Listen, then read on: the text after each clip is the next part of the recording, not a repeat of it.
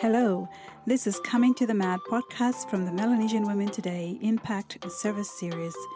Told through the lens of everyday Pacific Island women, the Mat series seeks to break cultural barriers and invite listeners to hear of real human stories of making a difference. The stories you will hear from this series balance diverse interests and weave together the stories of courageous women who dedicate their lives to making a difference in their communities and country. Coming to the Mat series is a safe space for women in the Pacific to use their voices. It also explores the integral aspects of women's lives all across the South Pacific and gives the listeners a window into the many different issues women face through storytelling.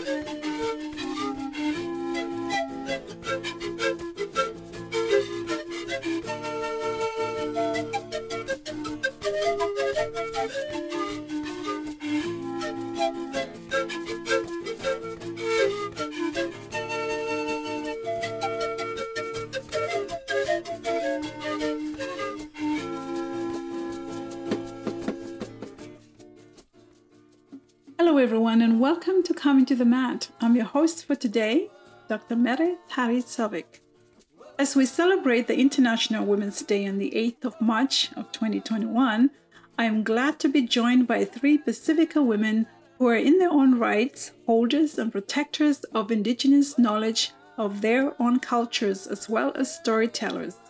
I would like to recognize and highlight the work of these three amazing women scholars who have been quietly working in the background as researchers and writers in their own respective fields and their contribution to the field of knowledge as research academias as well as holders and protectors of Indigenous knowledge. The stories that we bring to the front are in two folds. First, to showcase the work of Pacific Island women, both within the large Pacific Island diaspora around the world and within the Pacific. And secondly, to give a voice to the many issues that are not necessarily easily captured from a modern context but can only be truly appreciated and told through the lens of the different cultural contexts of each storytellers. For this three-part episode, we are going to head to the southwestern Pacific Ocean region, the Melanesian region of the South Pacific, to the Solomon Islands.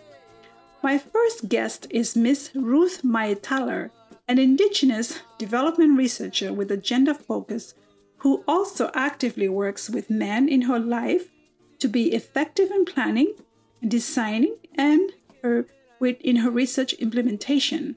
Ms. Maetaler is also the founder and CEO of Dignity Pacific, an Indigenous-owned Solomon Island ran research enterprise.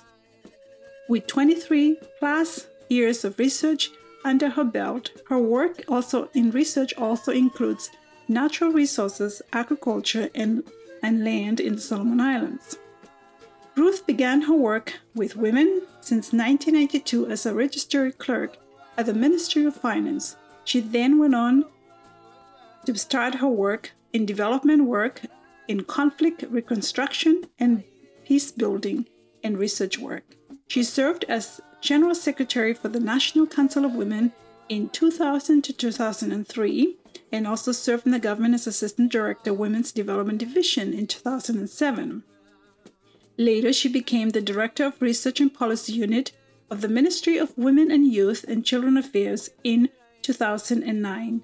In 2011, she became the first local Solomon Island the coordinator of the Australian supported Solomon Islands NGO Partnership Agreement SNAP project, which focuses on community development throughout the country. She's an expert in gender and development in the Pacific region, and in the last 3 years, she has served in improving the situation of women in the private sector, where she successfully coordinated the IFC SICCI gender program in the Solomon Islands. Ruth has a bachelor's degree in women's study and social anthropology from Massey University and a diploma in Christian education from Texas Bible College in Lufkin, Texas. She was a recipient of the World Council of Women Award to undertake studies in economic reform and leadership at Kennedy School of Government at Harvard University in the United States of America. Ruth is married with 5 children and 1 granddaughter. I spoke with her from her office in the capital of the Solomon Islands in Honiara. So welcome to Coming to the Mat.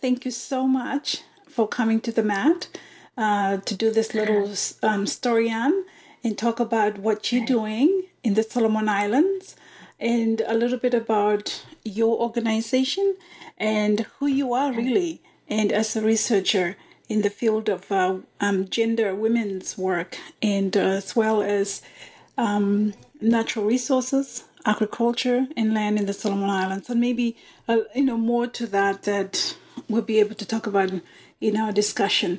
So welcome. If you could just give a brief introduction to our audience, a little bit about you and your background. All right. Thank you, Mary. My name is Ruth Maitala, and I come from Solomon Islands. I'm a native from Malaita province in the Solomon Islands, and currently I am the co-founder director for Dignity Pacific, which is a small research firm that is based in the Solomon Islands. How many years have you been working as a research person? I've been working as a local researcher for more than, I would say, now it would be about 25 years. Okay. Yeah, and yes, and it's really interesting how I've grown in wisdom and approach doing research in the islands. Mm-hmm. I am learning to listen more and to appreciate our people and our methodologies and the way of thinking that our people are thinking in opposed to the Western academic, what the Western academic literatures are putting out there. Mm-hmm. So yes, so Mary, I'm excited that I've learned to come down to that level from all these of. I would say that I have been colonized to think otherwise. Right. So basically, you're saying that you were in the process of decolonizing, which we all are. The famous word that it's been thrown around a lot is the word of decolonizing our mind. So in your 23 plus years in research, in development, the word development, work in the Solomon Islands, where you're from, how has your approach in experience, and especially in your research, as I would say that a lot of your research would have to do around with qualitative research, because maybe that's probably what you've been collecting a lot of the data and finalizing your research and understanding the lived experiences of people and what, why certain things happen the way it is. How has that changed, as you have said a little bit, in your relationship with what you would call your view in the Western way of collecting data research and the people that you work with? In what way has that changed? Mary, I must say that in the last, just 18 months, I have changed a lot to, really believe in our people. And one of the examples I can give you just, on top of my head is, for example, how academics come into the country and they choose to do focus group discussions. Okay. Now, when they go to the communities, they use paper charts or whatever and put down questions, like just direct questions, and then they ask people to answer those questions and then facilitate, a discussion after the questions. But what we have come to adopt in our approach is to use talk story instead. So it's a normal focus group discussions where you go in and you ask the question, and then so for us we've learned to explore, the images that form the people. The people's culture, the people's histories, and we collect those images and we take it back to the people and we show them, okay, so what does this basket mean to you when you see it? Like what immediately comes to your mind? And then they would like jump into talking about roles of women and what the women do. And for example, I showed a basket to a group of chiefs, and then one of them immediately said, "I can remember my mother's hands." That is powerful, and that's what's driving us and making us, want to learn more about our people, our own people, and we get the stories to come out as they should be. Like if I would have asked for just for what do women do, what do men do in the community, they would, they might be talking about the gardens or fishing or. And this has repeatedly appeared in the academia. It's, repeatedly seen as the only or the boundaries for gender roles in Solomon Islands and maybe in the Pacific. And so the approach that we're taking now is based on our culture and our indigenous thinking, and we're finding out about our own people and what, how do we question them, what works for them. Another example I can give is, say for example, I was going to ask a group of chiefs in one province that is not my own province. So I am going in as an outsider, and then I'm going in as a woman, because in the traditional custom, like we are not allowed to sit in with the chiefs to talk about certain things, certain knowledge and stuff like that. So when I come in, so I needed some authority to go in.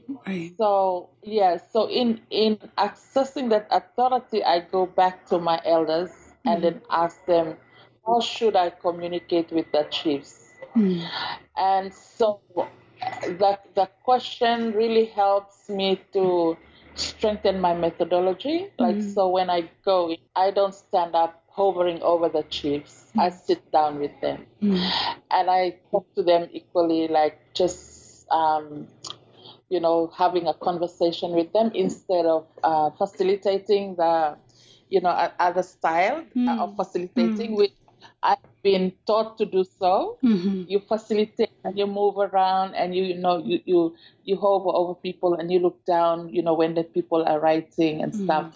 But with this approach, I have learned to use different methods for different group of people. So if I'm facilitating with the chiefs, I have to sit down with them and then look across to them just around the table. So it wouldn't be much of a focus group discussion, but it will be guided by some signals and some significant images that would generate the kind of discussions and richness which we are looking for. Yeah, and that's the way that we've changed our approaches to research, having to lead an organization that believes in that sort of work. Right. So the way that I'm listening you to describing this, you've changed the way that you see data.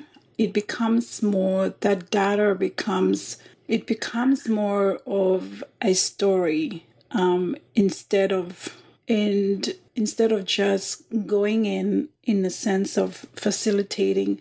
You go in as a storyteller. You're going in as a listener that is here to listen to their story, and at the same time using what's authentic to them, right? Like you're talking about objects. In most cases, the baskets, the patterns on the baskets, or the story behind those objects, which almost is like the central point of the discussion that starts off, and then using your methodologies, the ones that are appropriate to their, wherever you go in, their culture. Obviously, you're doing your homework first. So that's really completely, I would say, an upside down of how in the modern research, you go in as the person who is the person in charge of trying to collect the data. Well, this time it's the other way around. You're on an equal pace.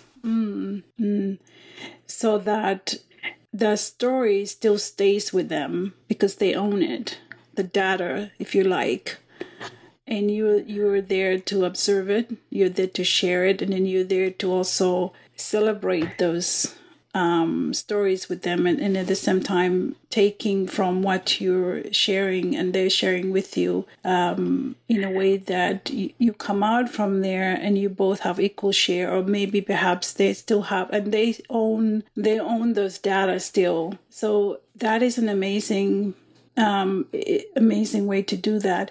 Is there a name for that? Is there an indigenous name in your culture of that approach, the methodology? That's interesting, Mary. This is work in the making. I am looking for appropriate names to certain things and to relate it to certain provinces. At first, when I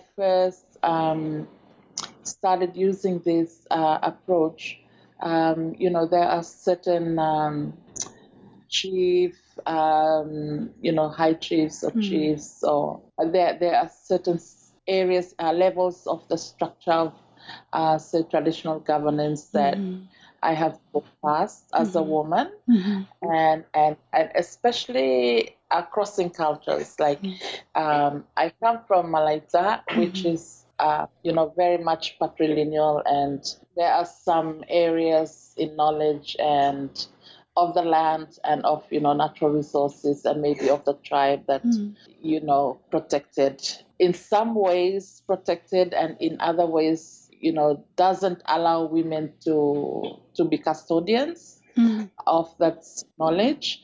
And so I have learned to work within the maybe the approved structure or the norm of national governance. So one example I can give you is, so I am a Gwaila woman from my matrilineal lineage, which I claim my identity as much as my Kwasai tribe in my patrilineal side.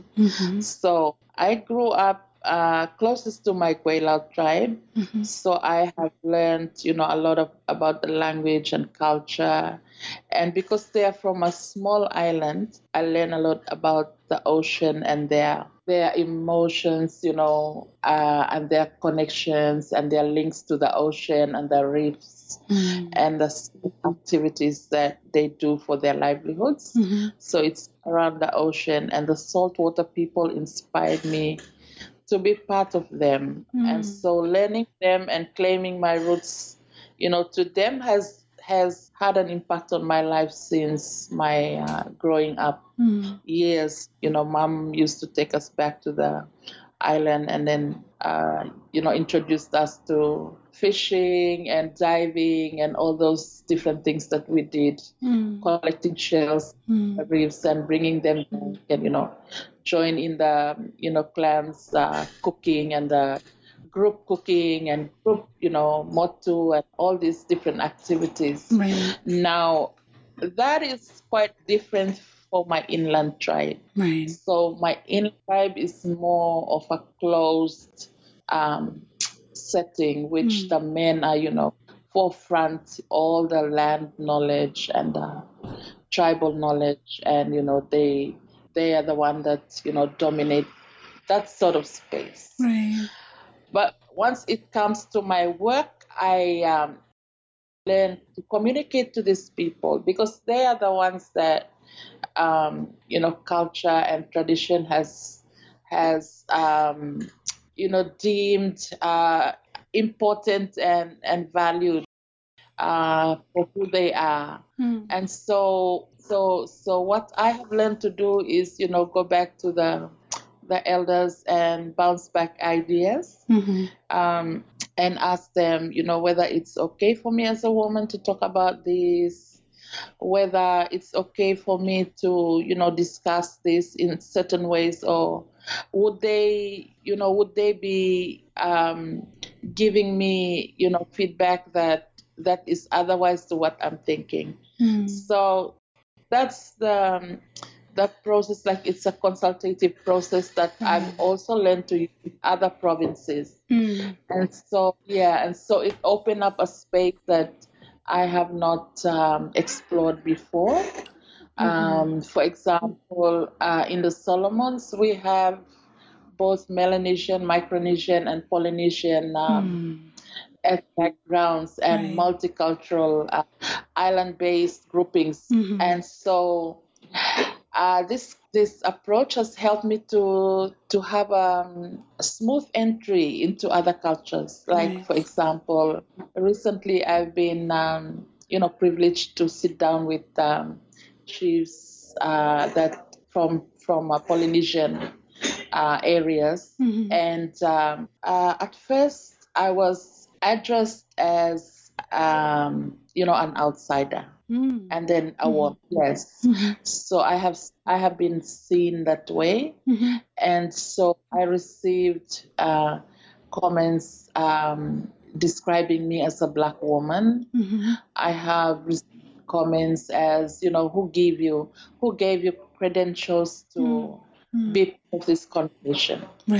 And so if I wasn't mature enough to handle those situations, I would have been like offended, and I would, okay, so what is this for? I'll just get out of it, and then that's it.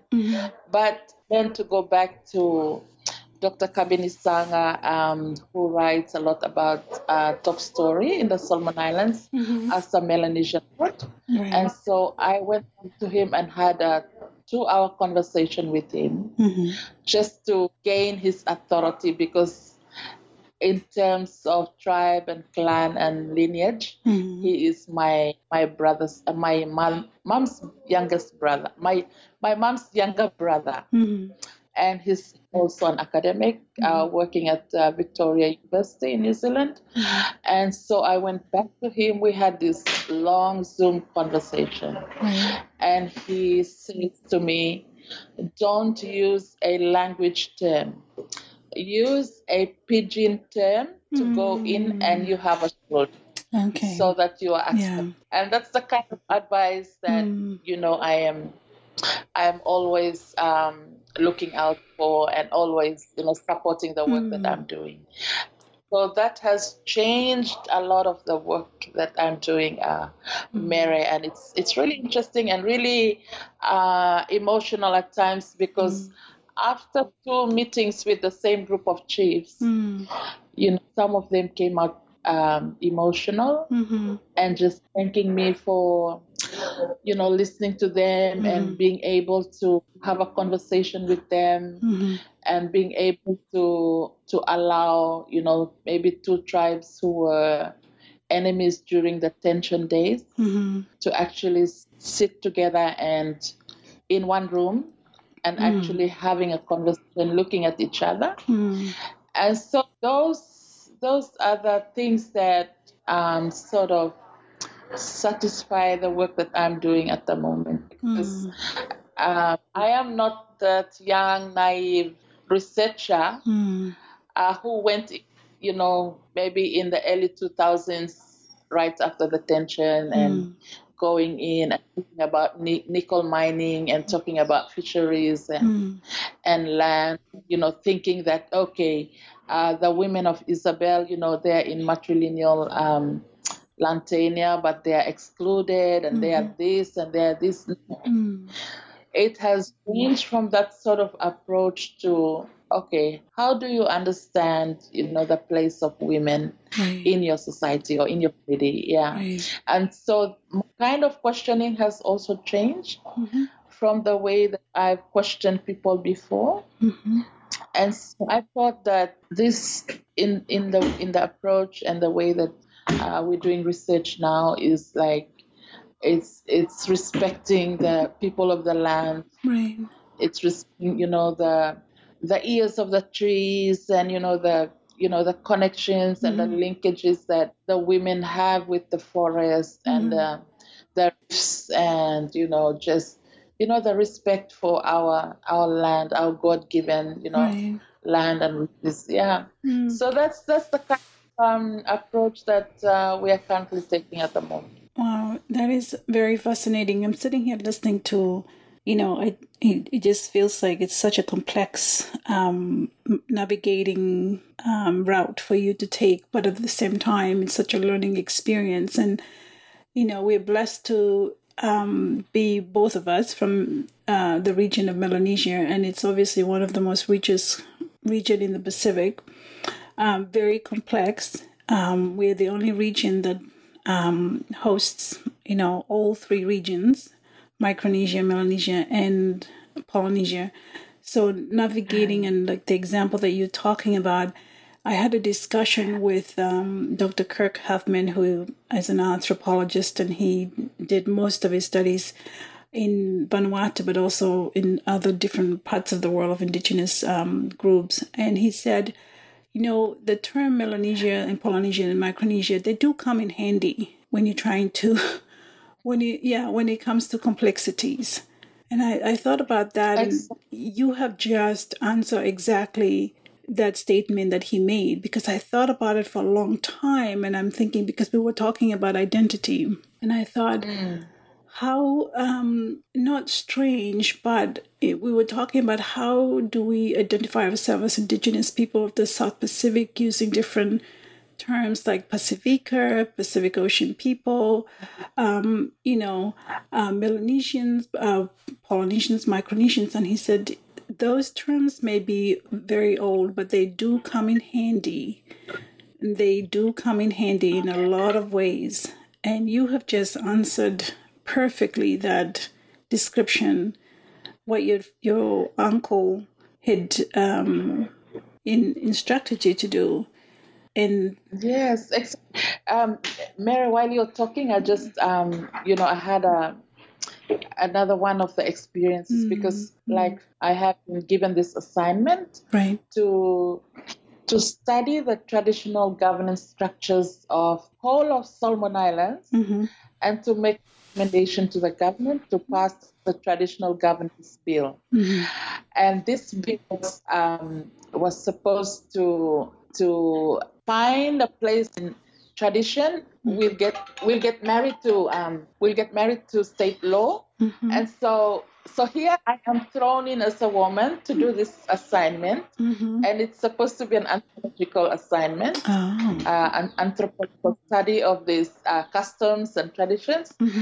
And the first challenge that I came across was a question put to me by a chief, and he said, maybe don't ask us who has the right to land or who has the right to distribute land.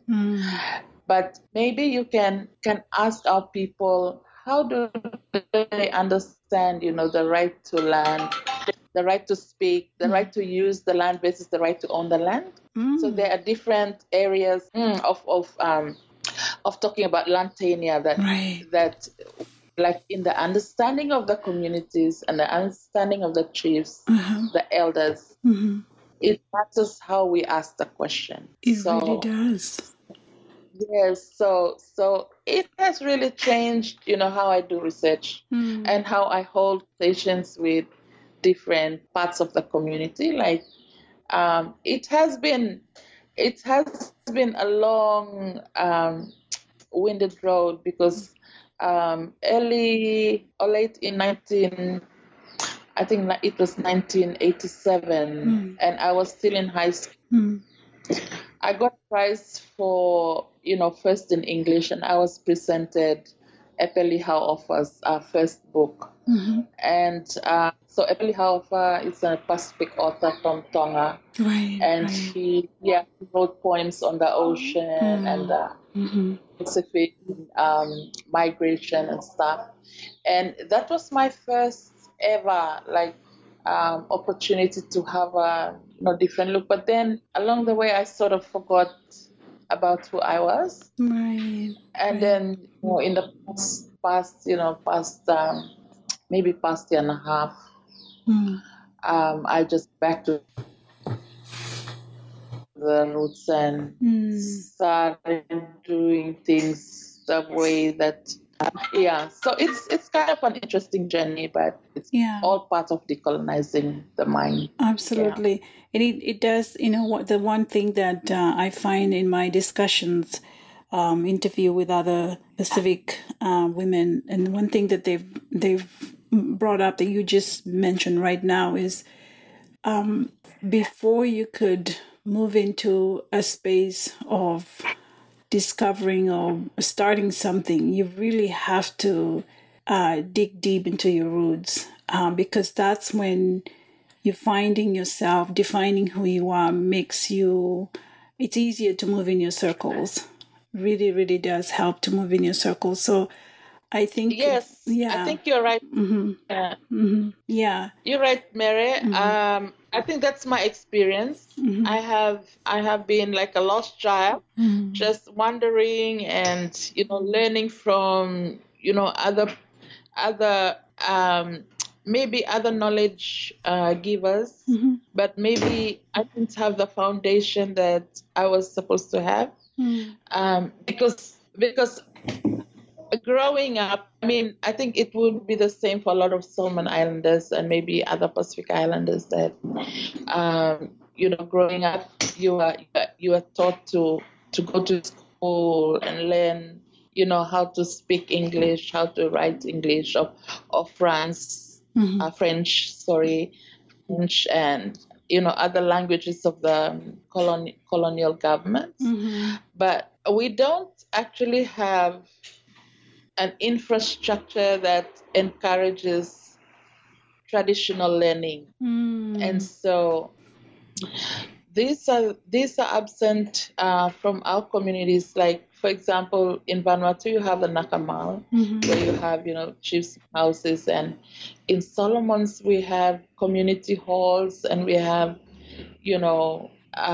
places that chiefs can attend meetings, like inland or somewhere where it's like all secluded from the main community. And so we are not allowed to hear all the knowledge that the men are passing to the other younger men for the next generation. So the whole community it's outside of that space. And so for Solomon Islands, as a woman, I find it a little bit challenging when I started talking land and natural resources and fisheries and all these different things, resources that are attached to the land. Right. And because it's attached to the land, I cannot avoid about Latania.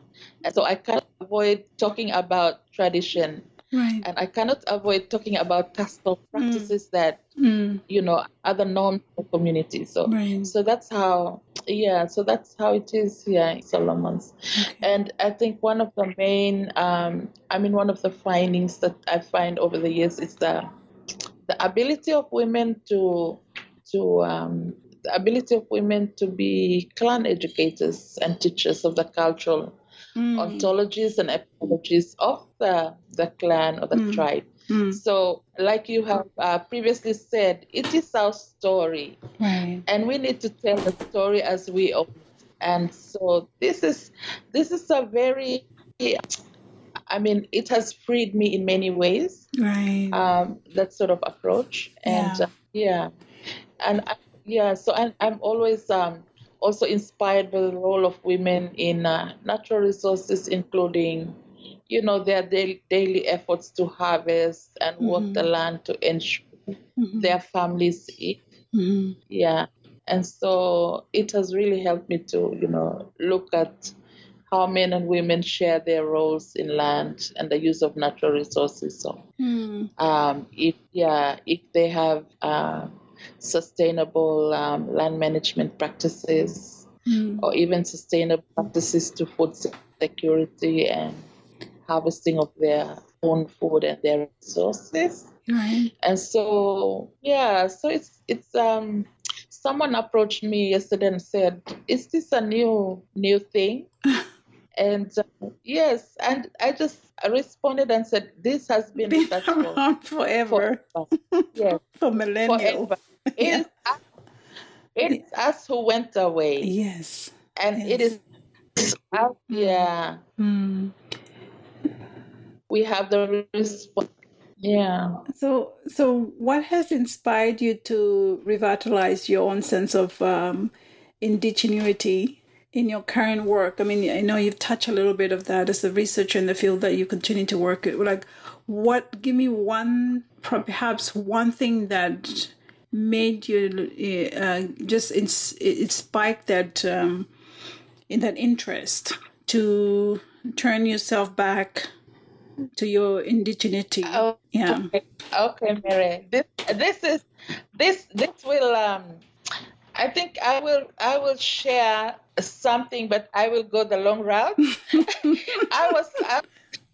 I now really believe that I was colonized as a child growing up, thinking that I had to be someone like, the Westerners, to be in power with them and to compete with them.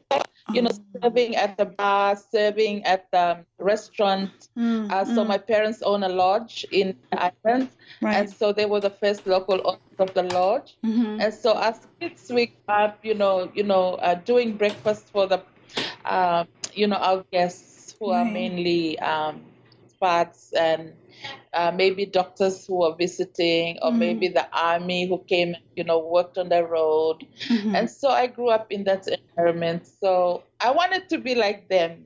I wanted to speak like them. I wanted to do things. And so it kind of like dissatisfying when I can't think like them, I can't write like them, and I can't be as academic as them. So you basically hold yourself to their standard the whole time, trying to. Exactly. Trying to be that person that I was.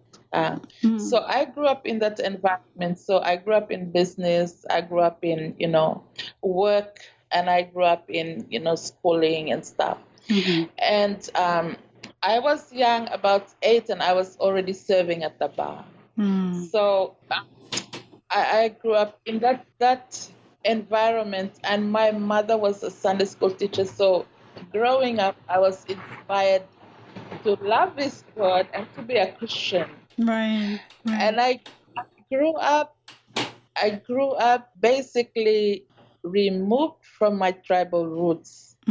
So there was already a gap for me when I grew up. And so when I thought about it, it seems that I started on the Christian foundations and principles, which did not make sense to me later in life, in my own society, as religion has divided my whole family. Oh, yeah. You know, sending us various religious umbrellas. And that we were born into a tribe was deconstructed by religion. Right. So once a year, like you know how it is in the islands, every Christmas we go home to see our parents, and so we do that once a year, and we go home, you know, on Christmas. And the daunting thing is that we are blood relatives, but we have conflicting religious beliefs and worldviews on religion. So our thoughts and our views are based on which version of Christianity we chose to be under, you know? So it is disheartening to know that in a family there would be evangelicals, Pentecostals, Catholics, Anglicans, non-church goers, tribal alphas, we call them, or Wana Inutos, others. So we were not one in that sense. Right. But the interesting fact is our only unifying factor is our tribal connection. Yeah, in the late 80s, like I've previously said, I was presented with this book by a paper, and it started with me searching for an identity as a Solomon Islander, but more so as a Pacific Islander. So from growing up in that Christian setting, I started to look outside, but my search stopped short until, you know, later in the 90s when I came across the work of Haunani Trust, who was a native Hawaiian who wrote, I think her book was on writing as a native daughter of Hawaii. Right. So she was telling her story as a native of Hawaii.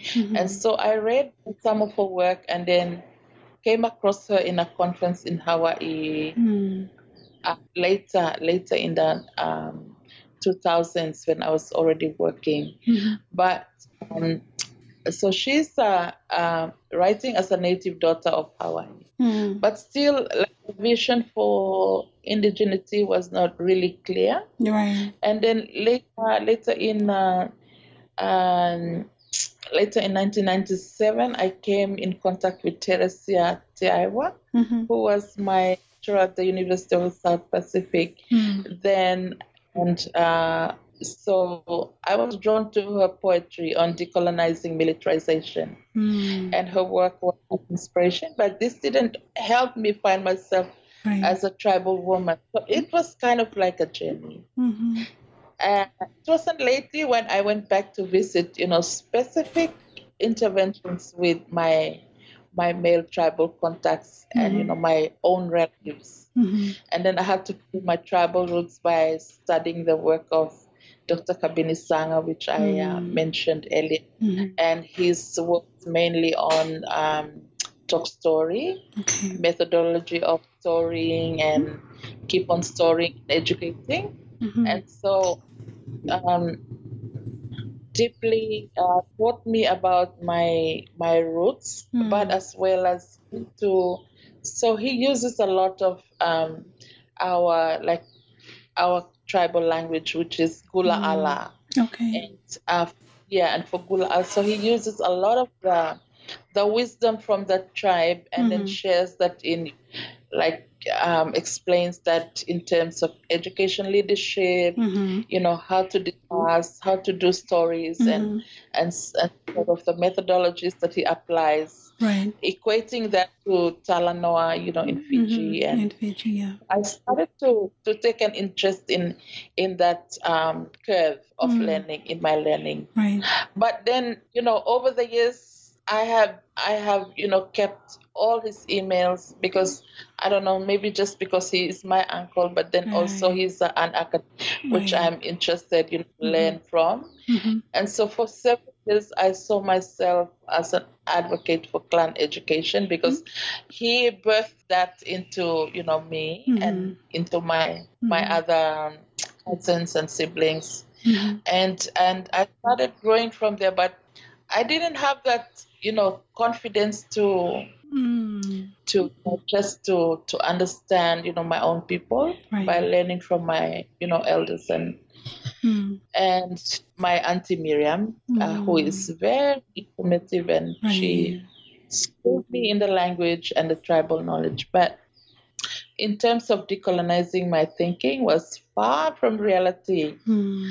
But then came Dr. Mary Selvig from Melanchthon, who actually crossed paths with me and sort of supported, kind of like challenging me, actually challenging me to go deeper into that space. And that was it for me. So it was about, a year ago that it's like coming back home to the mat where I can fold my legs, just fold my legs. That's right. And talk story.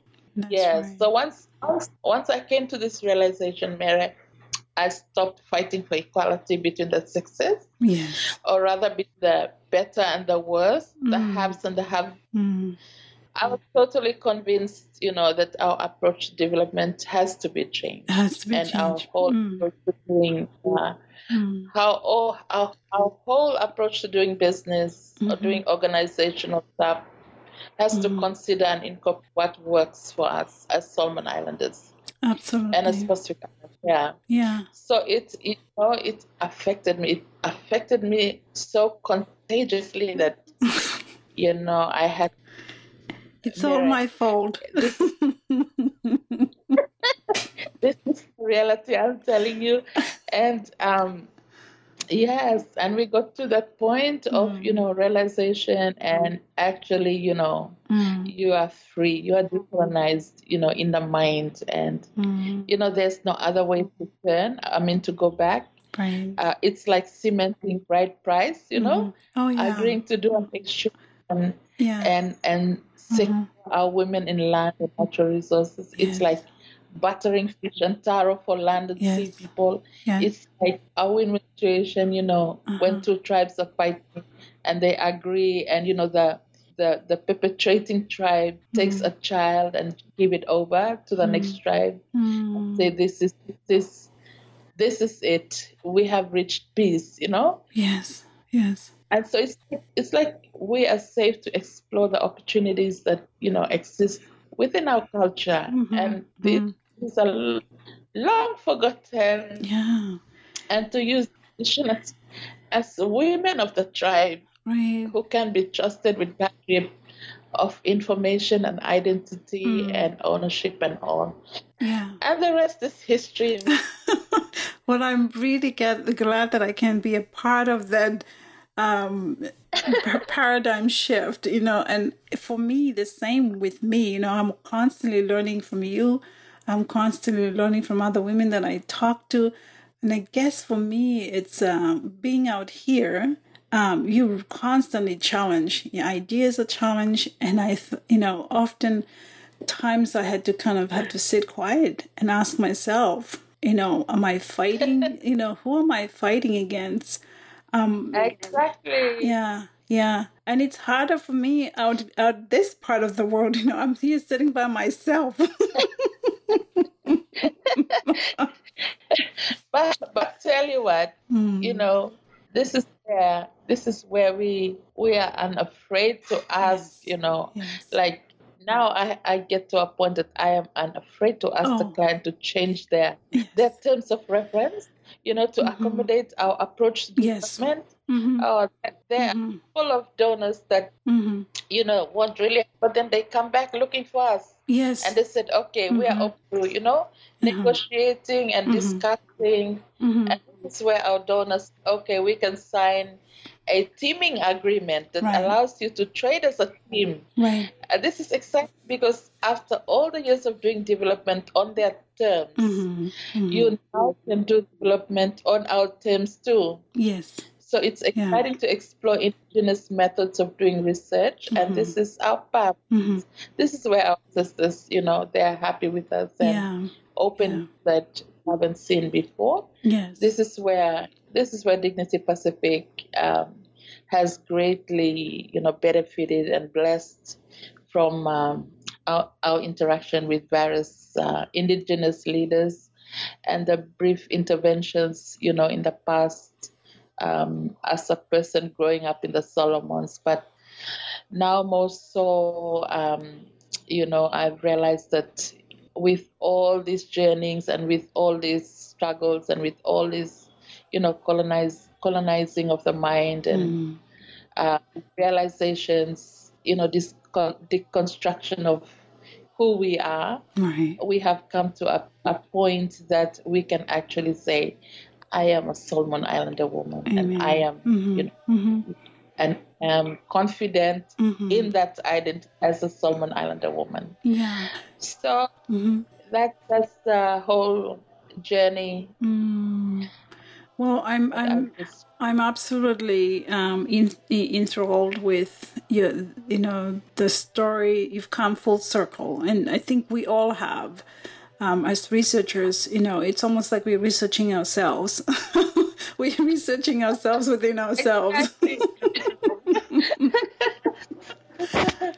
So, what would you say to any young research women out there, since it's International Women's Day? What is one thing that you would like to tell them?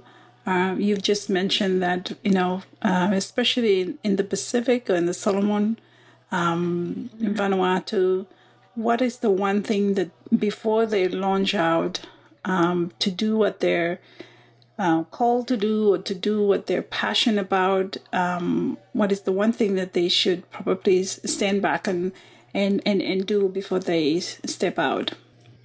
Find themselves first. And know their audience, know them in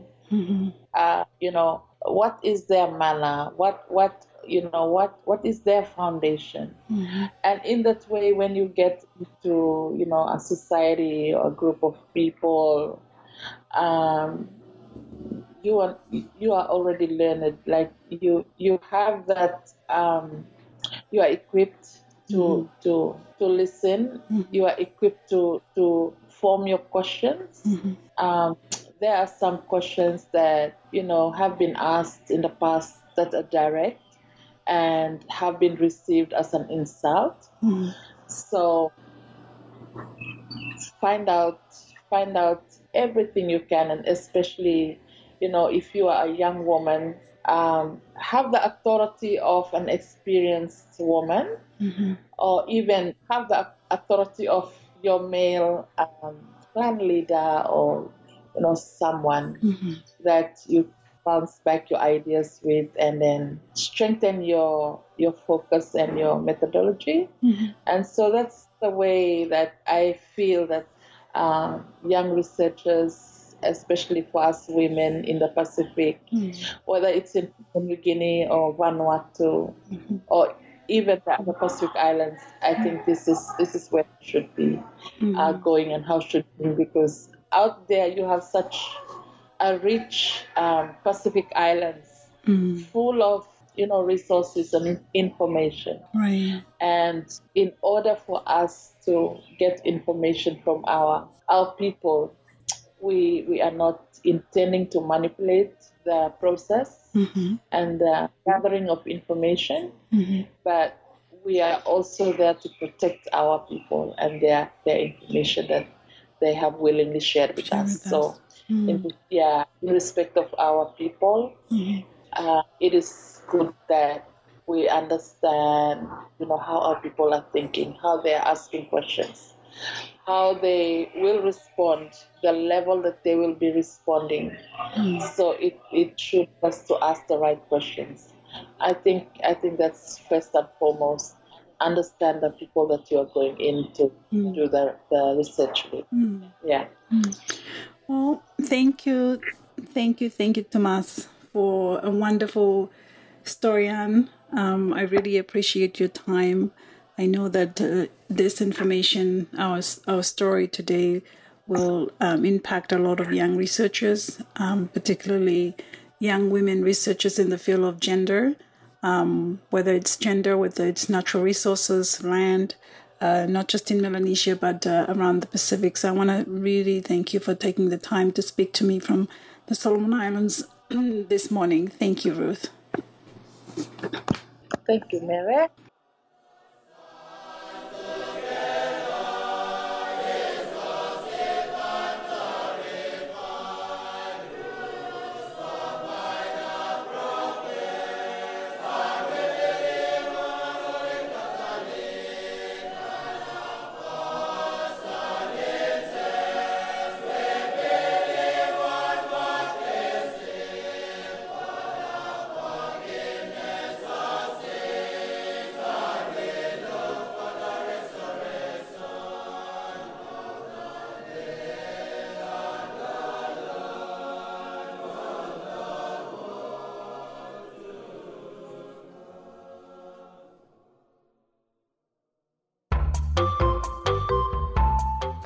This podcast is created and produced by Melanesian Women Today, a non-profit organization.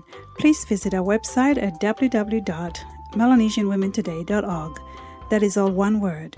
Melanesian Women Today envisions a Pacific region where every woman, girl, and child in their respective communities in Melanesia lives a productive, healthy, and fulfilling life. We are on a mission to improve the well-being and quality of lives and also to promote and improve leadership in women and girls in their communities. Please consider making a donation today on our website to support our work. Thank you for your support.